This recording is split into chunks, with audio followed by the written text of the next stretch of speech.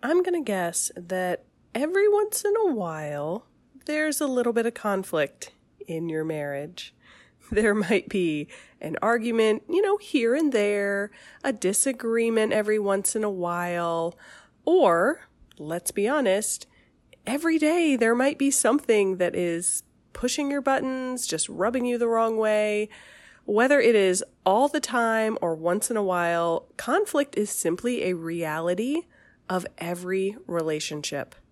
And if you've listened to this podcast for a while, I've talked about conflict in the past, and we're talking about it again today, my friends. Today we are specifically going to be looking at your marriage and how can we manage the conflict and fight fair and move forward without letting whatever that disagreement is totally monopolize any time in your family life, whether that's several days of struggling through it, sometimes much longer, or even an hour or two. You don't want to lose that time to a conflict, an argument, a disagreement. And so today we are going to talk about the 3 phases of conflict.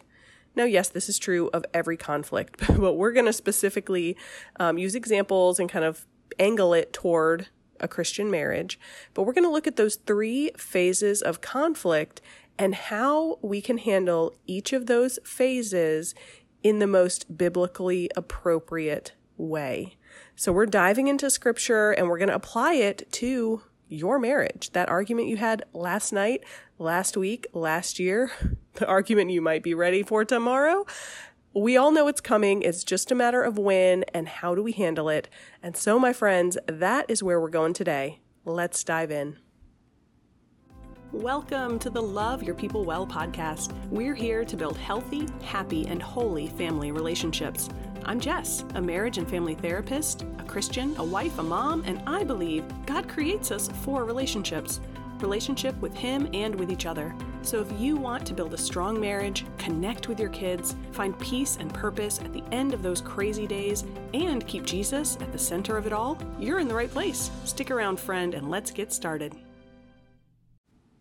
All right, friends, I know that I was maybe bordering on a little sarcastic in my introduction there, because the reality is we all know there's conflict in relationships, and a marriage is our most important, most intimate, most vulnerable relationship. And so we have to expect there's going to be some conflict. And so I hope that you are excited for our conversation today. It's not a fun topic to talk about or think about or deal with conflict, but I hope that you're excited to walk away with some practical ideas from God's Word about how to handle conflict so that it's taking as little time, as little energy, as little struggle in your marriage as possible. So this is episode 103 of the Love Your People Well podcast. You can find kind of the blog version of what we're going to talk about, as well as links to all the different resources that I'll mention. All of that is in the show notes at loveyourpeoplewell.com/103. And before we dive into these 3 phases of conflict and some biblical passages that help us know how to handle those 3 phases, let me point you to a few resources. Like I said, all those links are online. Usually I try to put them in the description for this episode as well in your podcast app. But first of all, I want to point you to one of our freebies. We have a 10-point conflict resolution checklist, which will be super helpful. I am not going to talk through those 10 steps specifically today. They really would be helpful at particularly the first 2 phases of conflict that we're going to talk about today. But it's free, first of all. It's a very short and sweet PDF document that is purposely designed so that when things are heating up, the emotions are getting high, you can just pull it out, walk through the steps, and try to move away from the conflict and the argument and toward resolution and maybe reconciliation. So that is a freebie for you. All the freebies are at the website, loveyourpeoplewell.com/free. You will find several others there as well. And then we do have some earlier episodes that I would also suggest for you if conflict within your whole family, but maybe especially your marriage, is something that you're struggling with. So let's see. Episode 82, we had how to enjoy a family vacation without sibling rivalry, family conflict, or a frustrated mama. And those tips are not only helpful for a vacation, but the holidays are coming up, and it would definitely be helpful if you're a little worried about conflict at the holidays also. So that is episode 082. And then we also have episode 66, Should You Forgive and Forget Within Your Marriage? A realistic look at forgiveness in Christian family relationships. That is a good one. And then episode 63, that's the last one I'll mention today. That is Finding Peace in Your Home and Your Life. 5 things that disrupt our peace and practical steps to get it back. That's not mentioning the word conflict, but I think we can all agree that conflict is not peaceful. They're kind of opposite ends of the spectrum. So hopefully one of those episodes, in addition to what we're going to talk about today, might be helpful for you. And then I will, of course, remind you of my usual disclaimer that I am a therapist. Specifically, I am a marriage and family therapist, but I'm not your therapist. This podcast is not therapy. The resources at Love Your People Well are not professional. I don't know your personal situation. And there's always a link in the description for the episode to some earlier episodes about mental health and how to get connected with a great counselor. If what we're talking about today is really hitting some buttons and you are really struggling in your marriage or in other areas, that's something worth considering, that professional help. It's there for a reason, and there are plenty of Christ-centered counselors that would love to sit down with you, pray with you, walk with you through whatever struggle you are facing. So just know that is available, and I do have some earlier episodes around that topic. And now, my friends, let's turn the corner a little bit. So you've got some resources. If you're like me, you listen to podcasts while you're like folding laundry and washing the dishes. So you don't need to remember all of those. Again, that's why I do the show notes on the website. So just head to loveyourpeoplewell.com/103. And you can get reminders of all the different stuff that we're talking about today.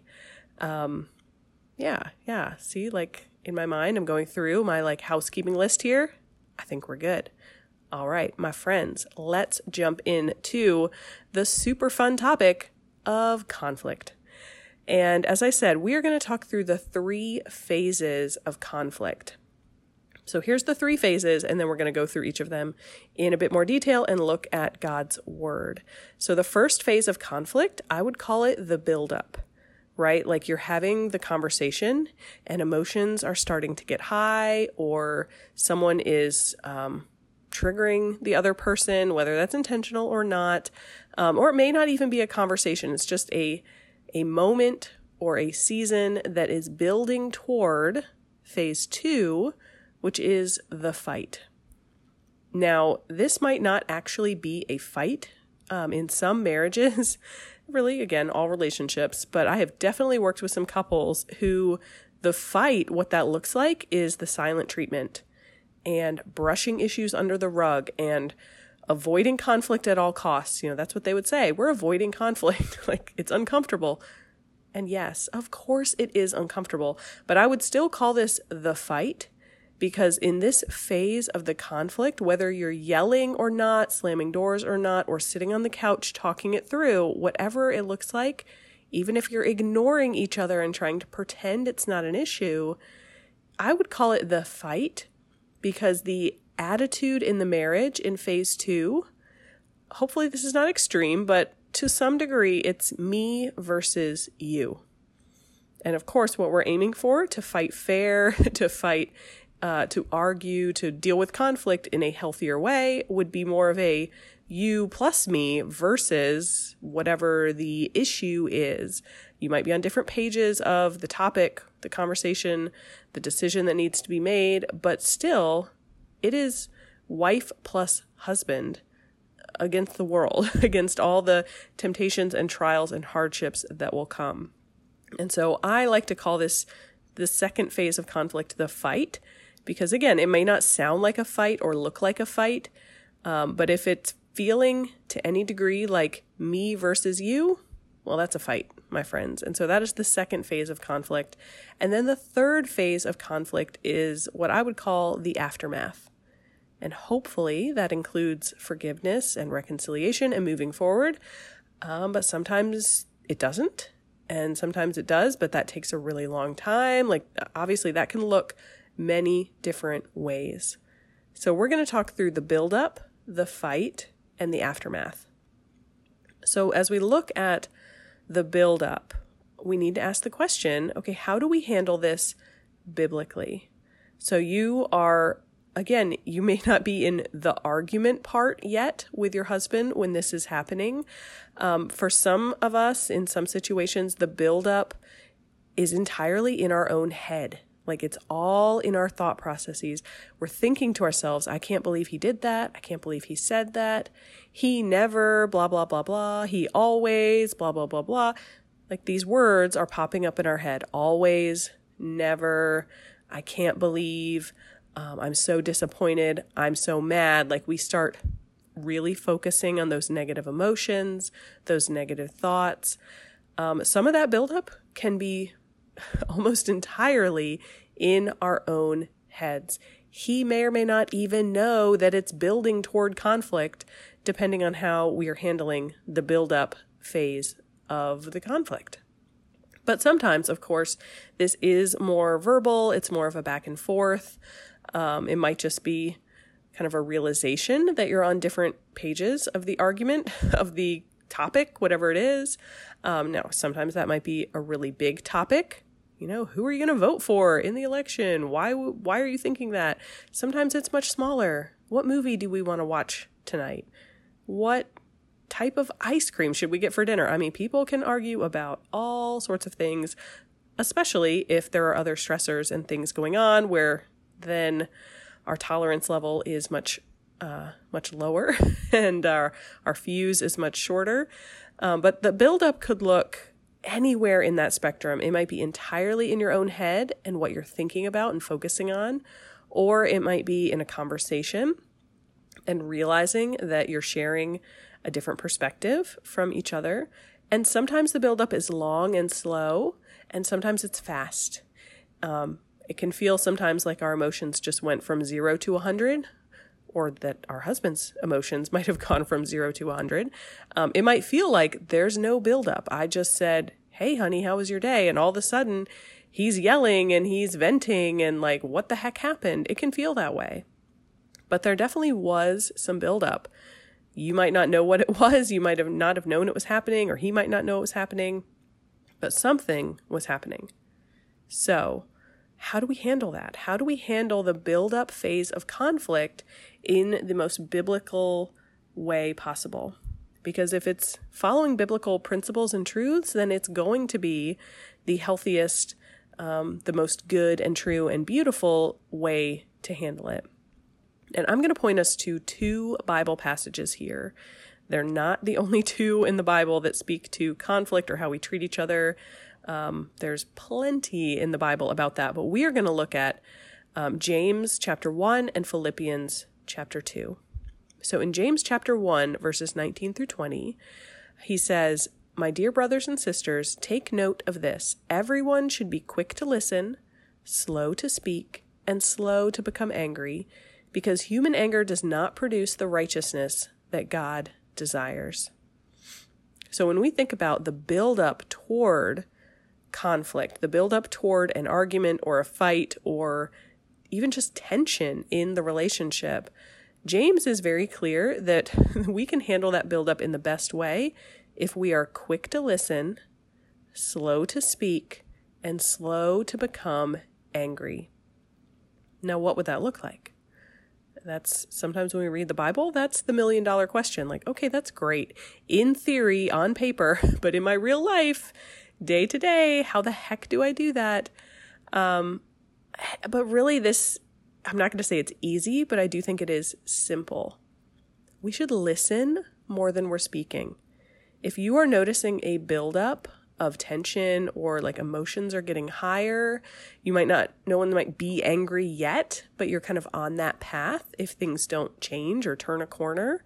That is a good time to pause and to try to listen. And that might be asking a question to try to understand better what your husband is saying or why he has whatever perspective he has. A lot of times when we're in this build-up phase, our natural tendency is to try to defend our position or persuade or convince our husband to agree with us.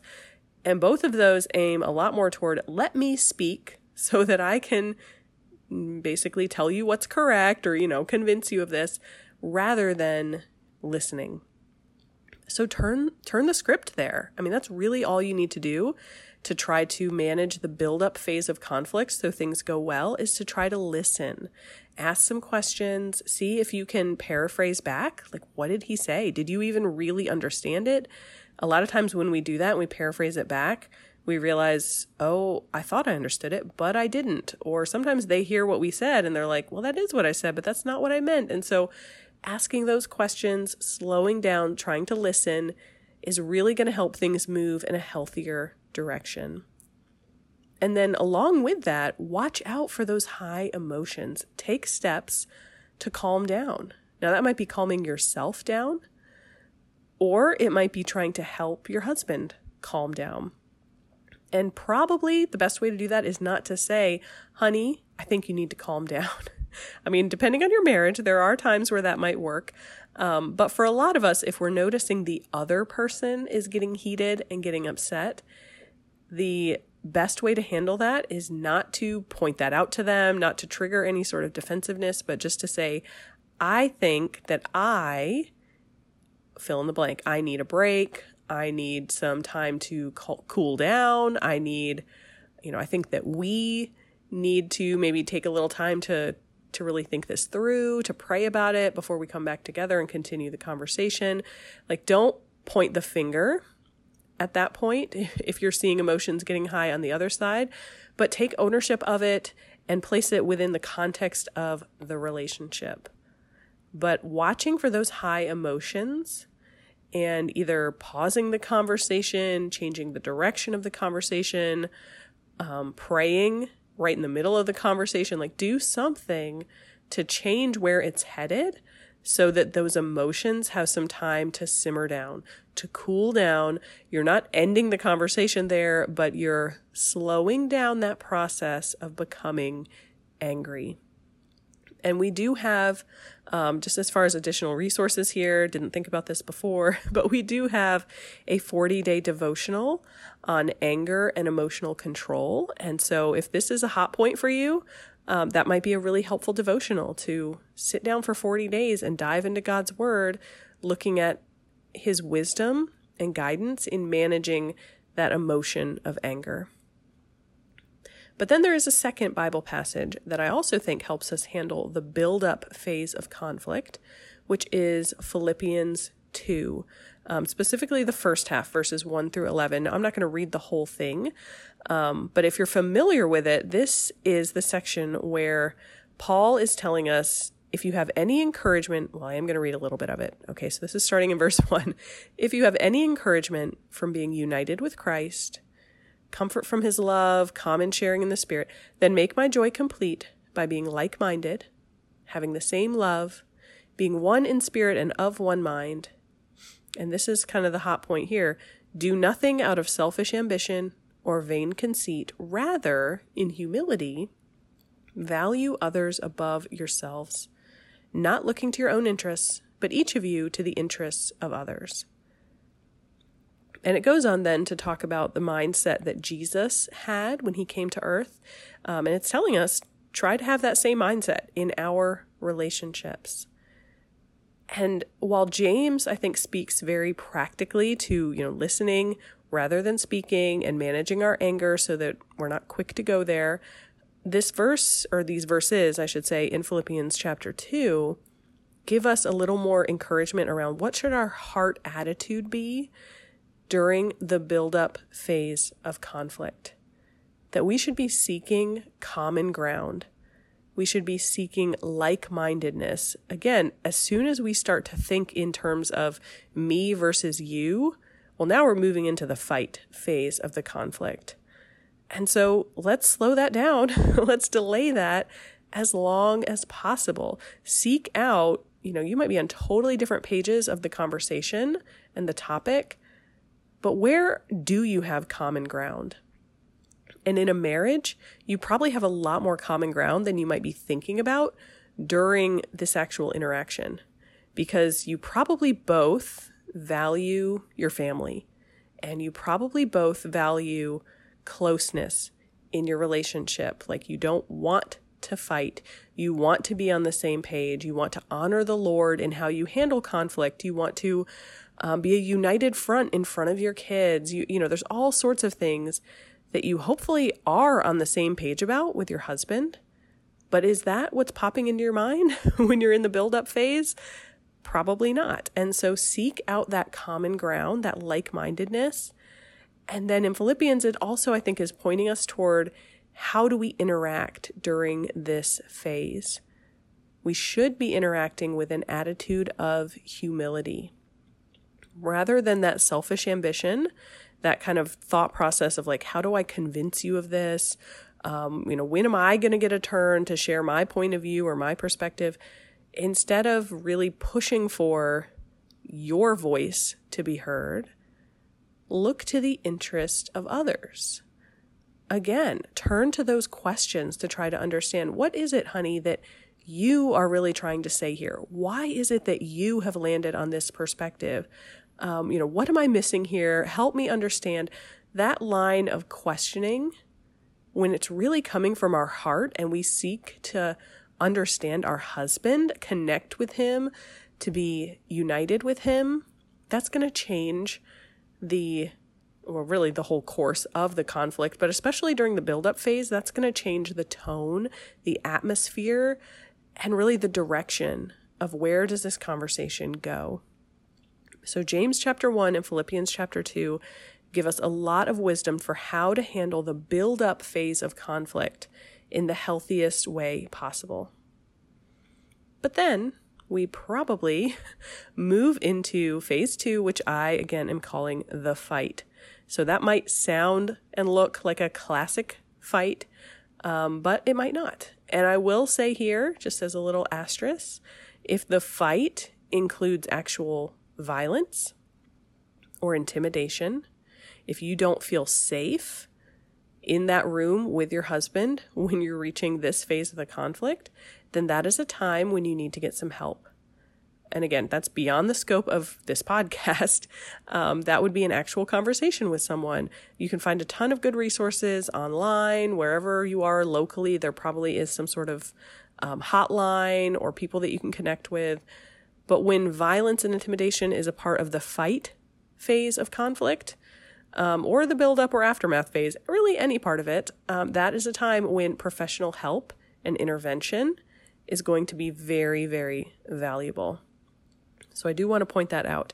That would not be how to handle it biblically. To actually get violent, to intimidate one another is the opposite of how the Lord would want us to handle the fight phase of conflict. And so with that in mind, we're going to take a look at one particular Bible passage. There are others that say basically the same thing that we're going to talk about right now, but we're not trying to review the fullness of Scripture in this. We're trying to get a clear biblical principle for how to handle a fight, an argument, kind of the meat when we think about conflict. This is what we typically are thinking about. It often might include, this is not what is coming from Scripture. We're going to speak about how not to do this. But a lot of times when we think about the fight, that would include yelling. That might include saying hurtful things. That might include kind of bringing up some of that past garbage that you've already fought through and you're throwing it in each other's faces. It might include slamming doors, somebody sleeping on the couch, maybe even getting to the point where someone leaves the house. It might include name calling or kind of walking into that verbal abuse, verbal aggression territory. Or it might look like the silent treatment. It might look like crossed arms and rolled eyes and repeatedly saying, no, I'm fine.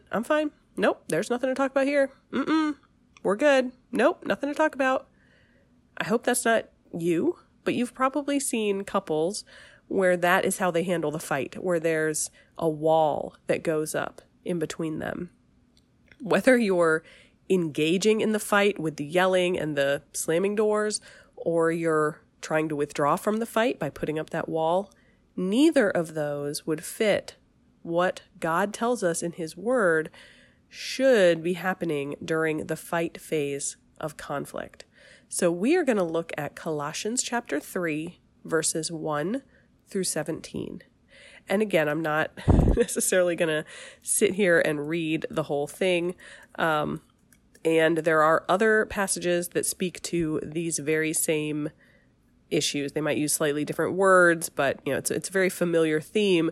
This is a passage that's basically telling us, put to death this, and this. Stop doing this, and this. And instead, do this and this and this. And so this is one of my favorite passages that kind of outlines things like that. Do this, but don't do this. But again, there are others.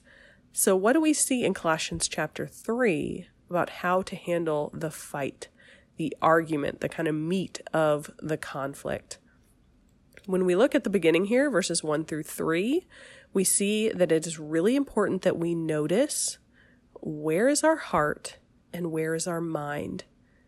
As we are walking into the full-blown argument, the fight about whatever the topic is, the very beginning here of Colossians 3 makes it very clear that because we have been raised with Christ, that is our new identity. That is who we are. We are new creations in the Lord. Because of that, we set our heart on things above where Christ is, and we set our mind on things above rather than on earthly things.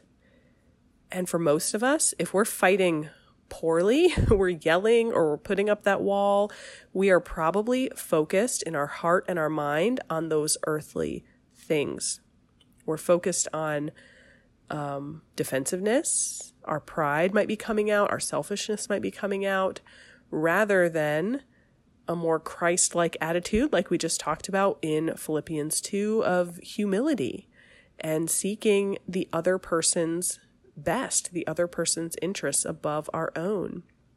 And so we can really change the direction of the fight if we take stock of where is my heart, where is my mind, what am I focusing on, what emotions am I allowing myself to dwell in, what thoughts am I allowing to just roll around in my head, because a lot of times they come and they just stay on repeat, and that's not usually very helpful. And so noticing that and trying to purposefully shift toward a more Christ-like perspective and attitude, that doesn't have anything to do with the topic that you're arguing about, but it has everything to do with how does that fight impact your marriage, the next 10 minutes, the next hour, the next year of your life and your relationship and your family. And then, of course, these verses in Colossians 3 go on to tell us some things to avoid and some things that we should be doing instead. So in verses 8 and 9, we see very clearly, it says, you must rid yourself of anger, rage, malice, slander, and filthy language. Do not lie to each other, since you have taken off your old self with its practices and put on the new self, which is being renewed in knowledge in the image of its creator. Now, I'm reading from the NIV, so if you have a different translation, it might use some slightly different words there. But I'm very confident that the theme is the same. Rid yourself of these nasty emotions, anger, rage, malice. Rid yourself of cruel words, slander, filthy language, lying. If that is coming out of your mouth during the fight, then you have a problem. You are not headed in a healthy or holy or happy direction. And we will talk in just a few minutes about the aftermath phase. What if these things do come out of our mouth? We often, in the heat of the moment, say things that we later regret. We might still believe, maybe the the idea of what we said, but the way that we said it, the words that we used were not helpful, were not kind. So I don't think any of this is like a shocker to us that, oh, we should not be filled with rage when we're fighting with our husband. Oh, we should not lie to each other. We know this. I know this. I'm confident you know this. I'm not confident that I always abide by these words of scripture in the heat of the moment when my emotions are high and I'm hungry and I haven't slept and like I'm not at my best, and yet we're having this argument. That is when it's really easy for things to slip off our tongue that we know shouldn't be there and we later regret. And so just be aware of that. Know how much of a temptation that may or may not be for yourself. And then when we talk about the aftermath phase, you need to be willing and able to respond to any of these sins that might have come out during the fight. But then, of course, it's not just telling us what to avoid. It's going to tell us what to focus on instead. So instead of being filled with rage, slander, using filthy language, lying to one another, instead of that, we can look at verses 12 through 17 really give us a lovely picture of how we should interact with one another, most especially in our marriage. And here's what it says, at least the beginning portion. Clothe yourself with compassion, kindness, humility, gentleness, and patience. Bear with each other, forgive one another. If any of you has a grievance against someone, forgive as the Lord forgave you, and over all these virtues put on love, which binds them all together in perfect unity. And then it goes on to call us to let the peace of Christ rule in our hearts, and let the message of Christ dwell among us richly, as we teach and admonish one another with wisdom through psalms and hymns and songs in the Spirit. Sing to God with gratitude in your heart, and whatever you do, this is verse 17, whatever you do, whether in word or deed, do it all in the name of the Lord Jesus, giving thanks to God the Father through him. And I would challenge you to consider how often, when you're having a fight with your husband, you're having a disagreement, you're having an argument, are you doing it in the name of the Lord Jesus? Are you giving thanks to God the Father through Jesus as you are fighting with your husband? I do think that is possible. Whatever you do in word or deed, and an argument with your spouse would absolutely fall into that category. That's a pretty broad category. Whatever you do, do it in the name of the Lord Jesus. And if that is my goal, as I approach my husband about something we disagree about, something we need to work through or figure out or resolve, that fight is going to sound a lot different than if I'm letting myself dwell on my pride or my selfishness or my emotions or whatever it might be that's coming up from my flesh. And so not only should we avoid the anger and the lying and things like that, but we should instead focus on compassion and kindness. We should focus on, how do I love my husband well in this moment where we are on very different pages? How do I honor the Lord during and through this argument? Because absolutely, we can disagree with one another. It's a good and healthy thing for believers, especially if you and your husband are both believers, and I certainly hope and pray that you are. It is a good thing to let iron sharpen iron. Like, it's okay to disagree about stuff and to talk through, why do you land where you land? Why do you have the perspective that you have? Like, opening up that door, exploring that with the goal of understanding truth, living well, serving God. Like, if that's the common ground, then this can be a really fruitful and helpful dialogue. If you're approaching it with compassion and gentleness and patience and doing it all in the name of the Lord Jesus. So I know that's probably not what you think about when you're in the fight phase of conflict, but try to start shifting that focus for yourself. And again, that freebie that I mentioned with the 10-point conflict resolution checklist, that might really help during this phase of the conflict, because when your emotions are high, it's a lot harder then to turn your thoughts and your words toward kindness and patience and gentleness. But when you're approaching the conversation in a different way, your emotions are more under control, it's easier then to have a right perspective and let that lead the words and the tone of voice that are coming into the conversation. And then let's wrap things up by looking at phase 3 of conflict, which is the aftermath. So you've had the buildup. You've kind of realized we are on different pages about this topic. You've worked it through, hopefully in a kind and compassionate way. But whether that went well or went horribly, how do we handle the aftermath? How do we handle that biblically? And again, for some couples, we can handle conflict and it's a short thing. We work through it. Hopefully we're closer together. We understand each other better on the other side. But sometimes we see silent treatment. Someone is sleeping on the couch. Very few couples get divorced without having gone through some nasty conflict. Like, we know the aftermath can be really ugly. But whether you feel like in your marriage, it's leaning into that ugly territory, or you just kind of pretend it never happened. It's under the rug. Like, that was an awkward conversation. We're going to walk on eggshells for a little bit and then get back to normal and never revisit it. That's a really common approach people have as they try to avoid conflict. Neither of those is actually a very biblical way to handle the aftermath of conflict.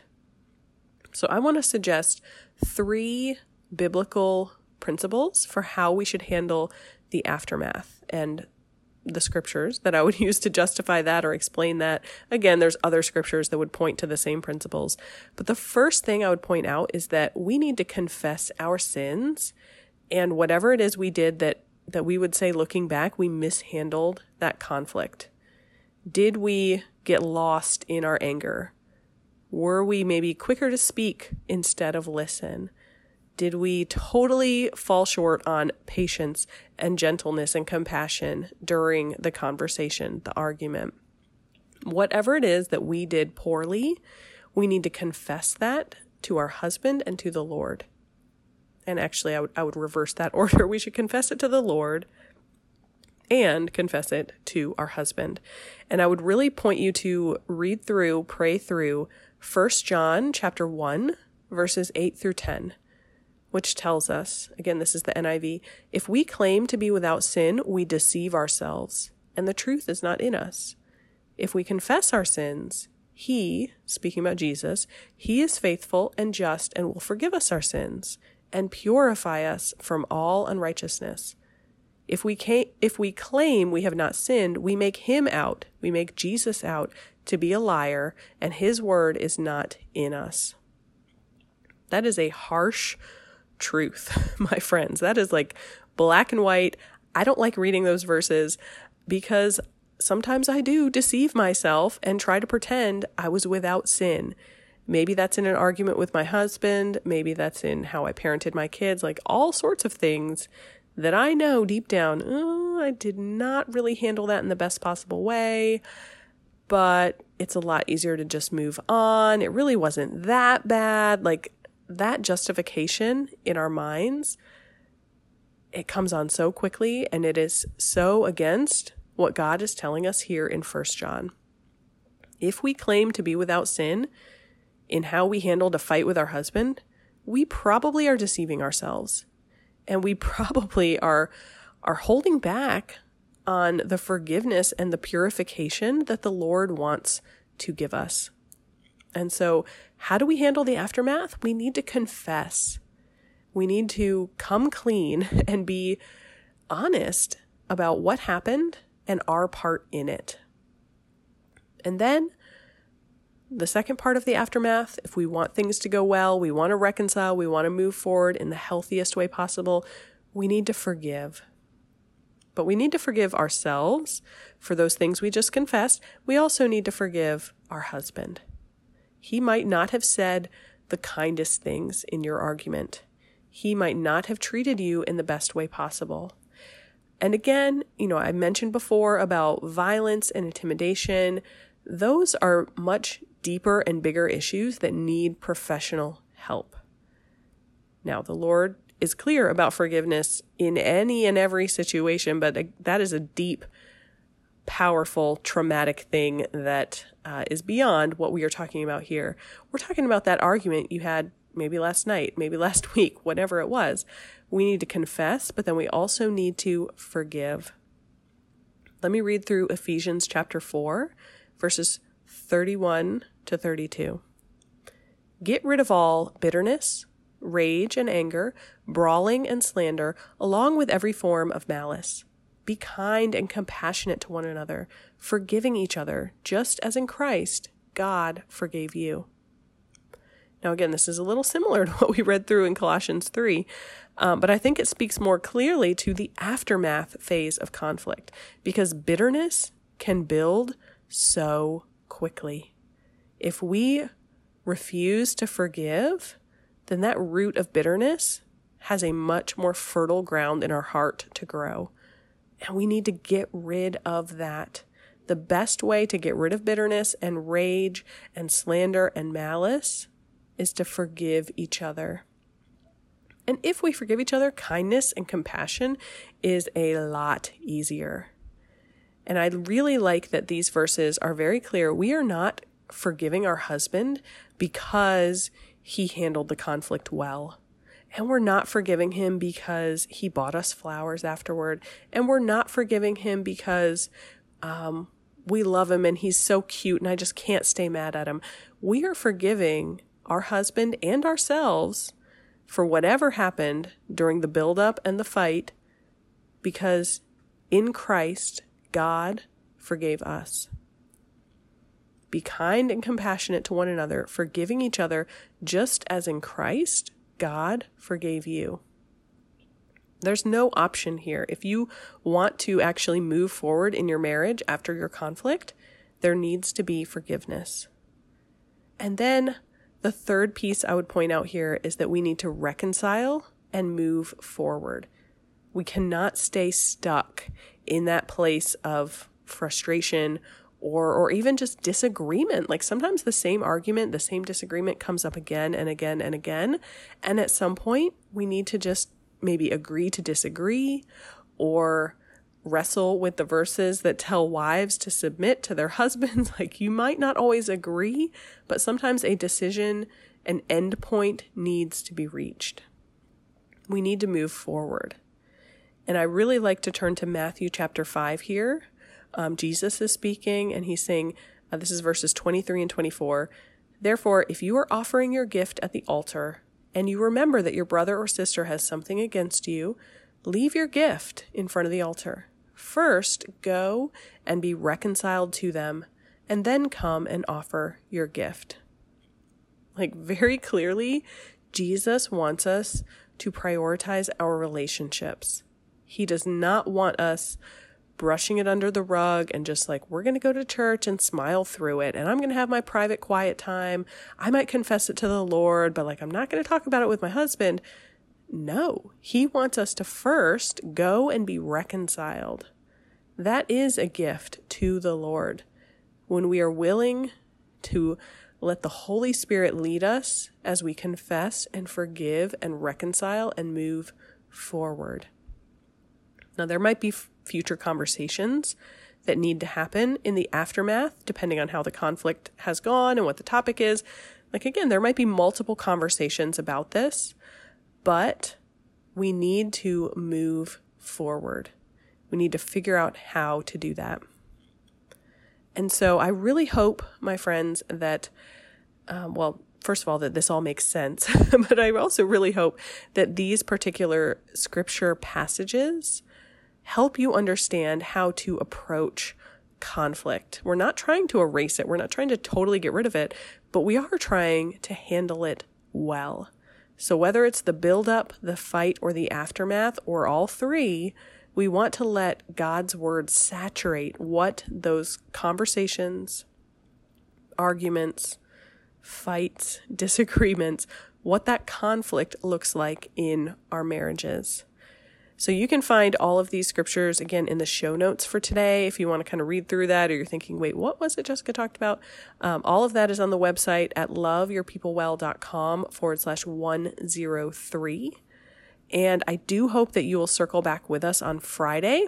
In our Friday Faith Follow-Up, we are going to dive into 1 Corinthians 13 to take a look at particularly our Christian marriage, but just to kind of dive into that as a devotional in continuing to understand what should conflict look like in our marriage. How can we handle that? How do we approach the relationship knowing that sometimes conflict is going to happen? So I think that will be a helpful and meaningful conversation as well. So I do hope that you will subscribe to the podcast and circle back with us for the Friday Faith Follow-Up. And until then, my friend, hugs and blessings to you. I'll talk to you soon.